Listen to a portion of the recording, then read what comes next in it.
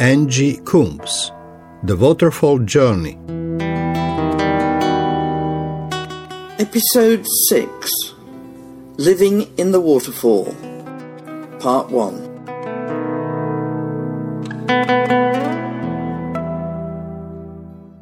In this episode, we're going to explore how we live out the biblical truths that underpin the waterfall journey.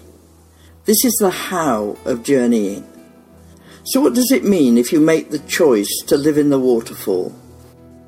In this ministry, for over 25 years, we've been helping people enter into the reality of abiding in the presence of the Father, just as Jesus did. In the Gospel of John, chapter 14, Jesus not only calls us to do the same, but shares how to do it. The simple and profound fact is that with a change of perspective, it becomes possible for us. But to do so, we need to start from God's perspective, not our own. If I wake in the morning and say I choose to live this day in the presence of the Father, I have positioned myself to be connected heart to heart with the Father, Holy Spirit to my spirit, and therefore to be aligned with the model of Jesus, who demonstrated how to walk this out on the earth. If I walk in the waterfall, God speaks into my heart the way he did to Jesus, who did what the Father gave him to say and did what the Father gave him to do. That is, he did what came into his head and his heart, as he was in continual communication with his Father, being led and guided by the Holy Spirit. He then obeyed and fulfilled the purposes of God.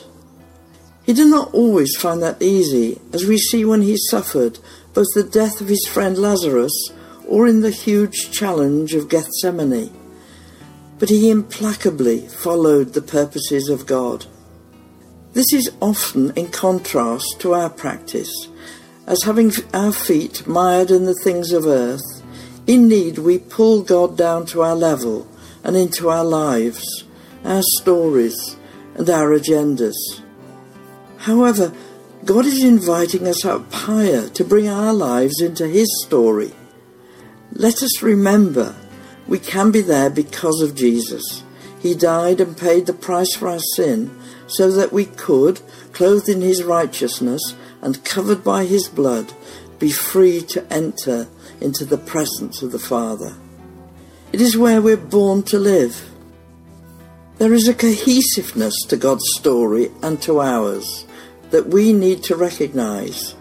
They fit together because God has chosen to give responsibility to mankind, to share and to play a part in his story. We're not just here to get through this day. We have kingdom work to do. Read Ephesians chapter 1 and 2 to see the truth of this. For God's purpose, we must be prepared, healed and equipped to see the vision and follow the call. It is God's part to get us there. Our part is to be willing to enter into all that Jesus died to give us on the cross, and to take our rightful place alongside the Father. It starts by our stepping into the presence of the Father, where with trust and obedience, faith will be built. To begin with, communication is continual as a father to a small child. But how can I be sure that God will speak to me? In Psalm 138, verse 8, it says, "The Lord will fulfill his purpose for me." It is a father's responsibility to communicate with his children. He takes the lead. If a father wants a response from his child, the child needs to understand what is being asked of him. The type and level of communication is adapted to where the child is on the journey to adulthood and maturity. Just as when we mature and grow, our earthly father changes the way he speaks with us, so too this will happen with our heavenly Father. Jesus told us how. He abided in the Father's presence, He did and said what came into his head and his heart, because he was in spirit-to-spirit communication with his Father. In the waterfall, the place of abiding, as we trust what we hear is from the Father and obey, we will see the hand of God on our lives. Then by following in Jesus' footsteps, God will mature and grow us as his disciples and build our spiritual muscle to understand the rule and the reign of the King. From the simplicity of the child to the authority of an ambassador of the kingdom, the waterfall journey unfolds. For some, it can seem to be such a risk to step into this place of the waterfall and into the arms of the Father. When you've been kicked by the world and relied on yourself for survival, the question is, can I trust God? At the point of decision, it can feel a great risk, because we've no evidence it's going to work. It defies all our knowledge about life. It denies all our experience and runs counter to our survival mode, where we've been trying to control everything to keep ourselves safe, where we've lived on the love we can find and not on knowing the absolute love and acceptance of the Father's heart. There was an old black and white film starring David Niven that told the story of the breaking of the sound barrier. In those days, planes were controlled by a joystick. The pilot pulled back on the stick to bring the nose of the aircraft up to climb and pushed it forward to dive. Several aircraft were lost at the point of breaking the sound barrier because the planes went into an unstoppable dive, even when the pilots were pulling back on the controls. David went up.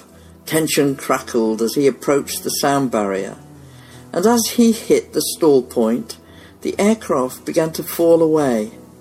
But our plucky hero, defying all his knowledge and experience, reversed the controls. He pushed the joystick forward, and immediately the nose of the aircraft came up. All was well. This is such a good illustration of how risky it feels to reverse the controls we've exerted in life and to surrender ourselves into the hands of God. The tragedy is that many of us Christians live out our lives in the fallen world, not trusting God for much, though we sing differently for 2 hours on a Sunday. Then we go home and the burden of life falls back on our shoulders. Money worries, family problems, work tensions, church demands, future uncertainties, all add up to the reality where we're driven by our wounds and the world's pressures, playing God, trying to survive. Nevertheless, God meets us, blesses us, and grows us, but it is despite us, for we operate out of our own agendas. If we step into the waterfall, there are some immediate changes, for now we enter the rule and reign of the kingdom of heaven. Trusting God for every area of our life, family, health, security, job, finances, and allowing God to be God in our lives, we enter the peace that the world cannot give. It is not a place of striving, but of obedience. It is where disciples live. It changes life and turns upside down what has gone before in our lives. Life is now to be lived from God's perspective, not our own. It is reversing the controls. Now God can really do business with us. This is the place Jesus spoke of, and it's also the place where everything works together for good for those that love the Lord and serve his purpose. Romans 8, verse 28. In the waterfall, I'm saying, I trust you, Lord. I'm aligning myself to your will and purposes. You be God in my life. I'm taking my hands off the controls, and I'm going to follow you. I'm saying, I am loved and accepted, and I'm going to believe it. I'm going to believe what you say in your word is for me, because you cannot lie. Trust is a decision, not a feeling, and we can trust God because of who He is. God cannot act outside His character. He cannot go back on His word. It is not in His nature. That is why He is faithful and unchanging. Home with the Father is only ever one step away. If we will commit to turning from our systems, from the idols we've put in place of God, and repent, we are forgiven by the blood of Jesus, and by choosing to trust God, and by stepping into the waterfall, we are there in the presence of the Father. However, getting to know where I stand takes practice. So how do I get into the waterfall? I learned to wake in the morning and declare, I choose to live in the waterfall today. I would abide in the presence of the Father. Often I would find that I had wrestled back control from Him and was busy doing what I thought was best. We need to ask for the Holy Spirit's help in becoming aware of where we are standing and what is going on within us. I would hear myself saying, I must do this, or I know what we should do. And I would become aware that I thought I knew best, that I thought I knew what was right or wrong, thought I knew what was good or bad in the situation. I had made God redundant again. Becoming aware of this, I would lift my hand like a traffic policeman and say, stop. I would look at the bucket in my cistern and what I was doing. Then I would repent by saying sorry and turn. I pictured moving from the well through the cross. I imagined receiving forgiveness and being cleansed. And in freedom, I would step into the waterfall and into the Father's waiting arms. Then I would raise my hands over my head and imagine standing in a waterfall in the flow of the Father's love for me, which would pour over me and through me, and I would state, I trust you, Lord. Sometimes I would be doing this many times a day, but I gradually learned the difference between life in and out of the waterfall. Each morning in the shower, I would imagine the water being the love of the Father, flowing not only over me, but through me, washing away the hurt, bruises and shadows, and bringing life and holy energy into my head, heart and limbs. My desire to be home with the Father grew, and I would hate moving out of His presence. I think this awareness was heightened for me, because I was very aware of what life had been like in the dark years when I had shut God out of my life. God is inviting me into His story so I can be restored, made whole, and play my part in His will and His purpose. The key for me is to let Him have my life and be willing to let Him take me on the journey. God has a healing and equipping program tailor-made for me, which will use my story for His glory as He restores the years the locusts have eaten. In the waterfall, back in the flow of the Holy Spirit, what comes into my head and my heart is flowing from the Father. As I obey and follow His leading, He will build my faith and take me deeper into His confidence. This is not just about coming home, but about being trusted by God for His purposes, being moved up higher in authority and responsibility in the kingdom. It is about serving the living God 24 hours a day. Jesus demonstrated all this. We can live where He lived. We can do what He did.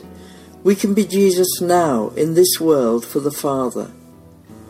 In John chapter 1 and verse 39, when John's disciples come and ask Jesus where He's staying, He says, come and see the place. Jesus is standing in the waterfall, saying, come and see the place. My experience has been that if people will commit to life in the waterfall, God will unfold what it means to be there. So many things change. Because you've committed to God in a new way, you will find that you've moved into a new level of relationship with the three persons of the Trinity. The Holy Spirit will illuminate the Bible in new ways. You're aligned to God's moving. Gifts sharpen, discernment has more clarity, and your progress is uniquely crafted by God. Most importantly, you're stepping into the fullness of all Jesus died on the cross to give you, bringing your story into God's story and under his lordship and into the full flow of the Holy Spirit. Let's just look at the reasons Jesus came. Firstly, we have seen Jesus came to restore mankind to the presence of the Father. By dying on the cross for our sin, he opened the way back to the Father, to the place where we were created to live and now can do so. Secondly, Jesus came to overcome the work of the devil. In the Waterfall, we can learn how to live in the victory Jesus won. Thirdly, wonderfully, he came to restore the broken image of the children of God, to deal with pain and emptiness, to set us free from the bondage of the fallen world, to bring healing and wholeness, and to set us on the way of holiness. Fourthly, Jesus was seeking his own, who would both believe him and follow him, who would be his disciples and go in his name, in trust and obedience, to share the good news with those living in darkness. Fifthly, he came to share the kingdom of heaven, to define what the rule and reign of the King looks like, and to share how we can live as ambassadors of all it represents here on earth. It is where you stand to live your life that counts. Jesus demonstrated how his ministry depended on closeness to his Father, and how to live in this place when he was on earth. The waterfall is only ever a step away. Let's say again, Jesus died on the cross so our broken image can be restored, so that we can be healed from the inside out and return to the environment where we were designed to live, in the presence of the Father. In the waterfall of his love, as we say in trust, I'll follow you, God can do what needs to be done. Things are speeded up as we learn to cooperate with the Holy Spirit's ministry. God can now bring into being his creative plan for our healing and equipping, to prepare us to accomplish for the kingdom all he has destined for us to do. For we are God's handiwork, created in Christ Jesus to do good works, which God prepared in advance for us to do. Ephesians 2 and verse 10. If we are not on the journey, we waste the fruit of the victory that the sacrifice of Jesus on the cross bought with his blood. If we are not on the journey, how can the church be the holy bride and the battle-ready army of God's intention? Being committed to the journey hastens the day of the return of Jesus. What a challenge! What an adventure! Jesus says, come and see the place, and the door opens for each of us to join the living God in his story. In the next episode, we explore the 3 action words that set us firmly on our path: believe, trust, and obey.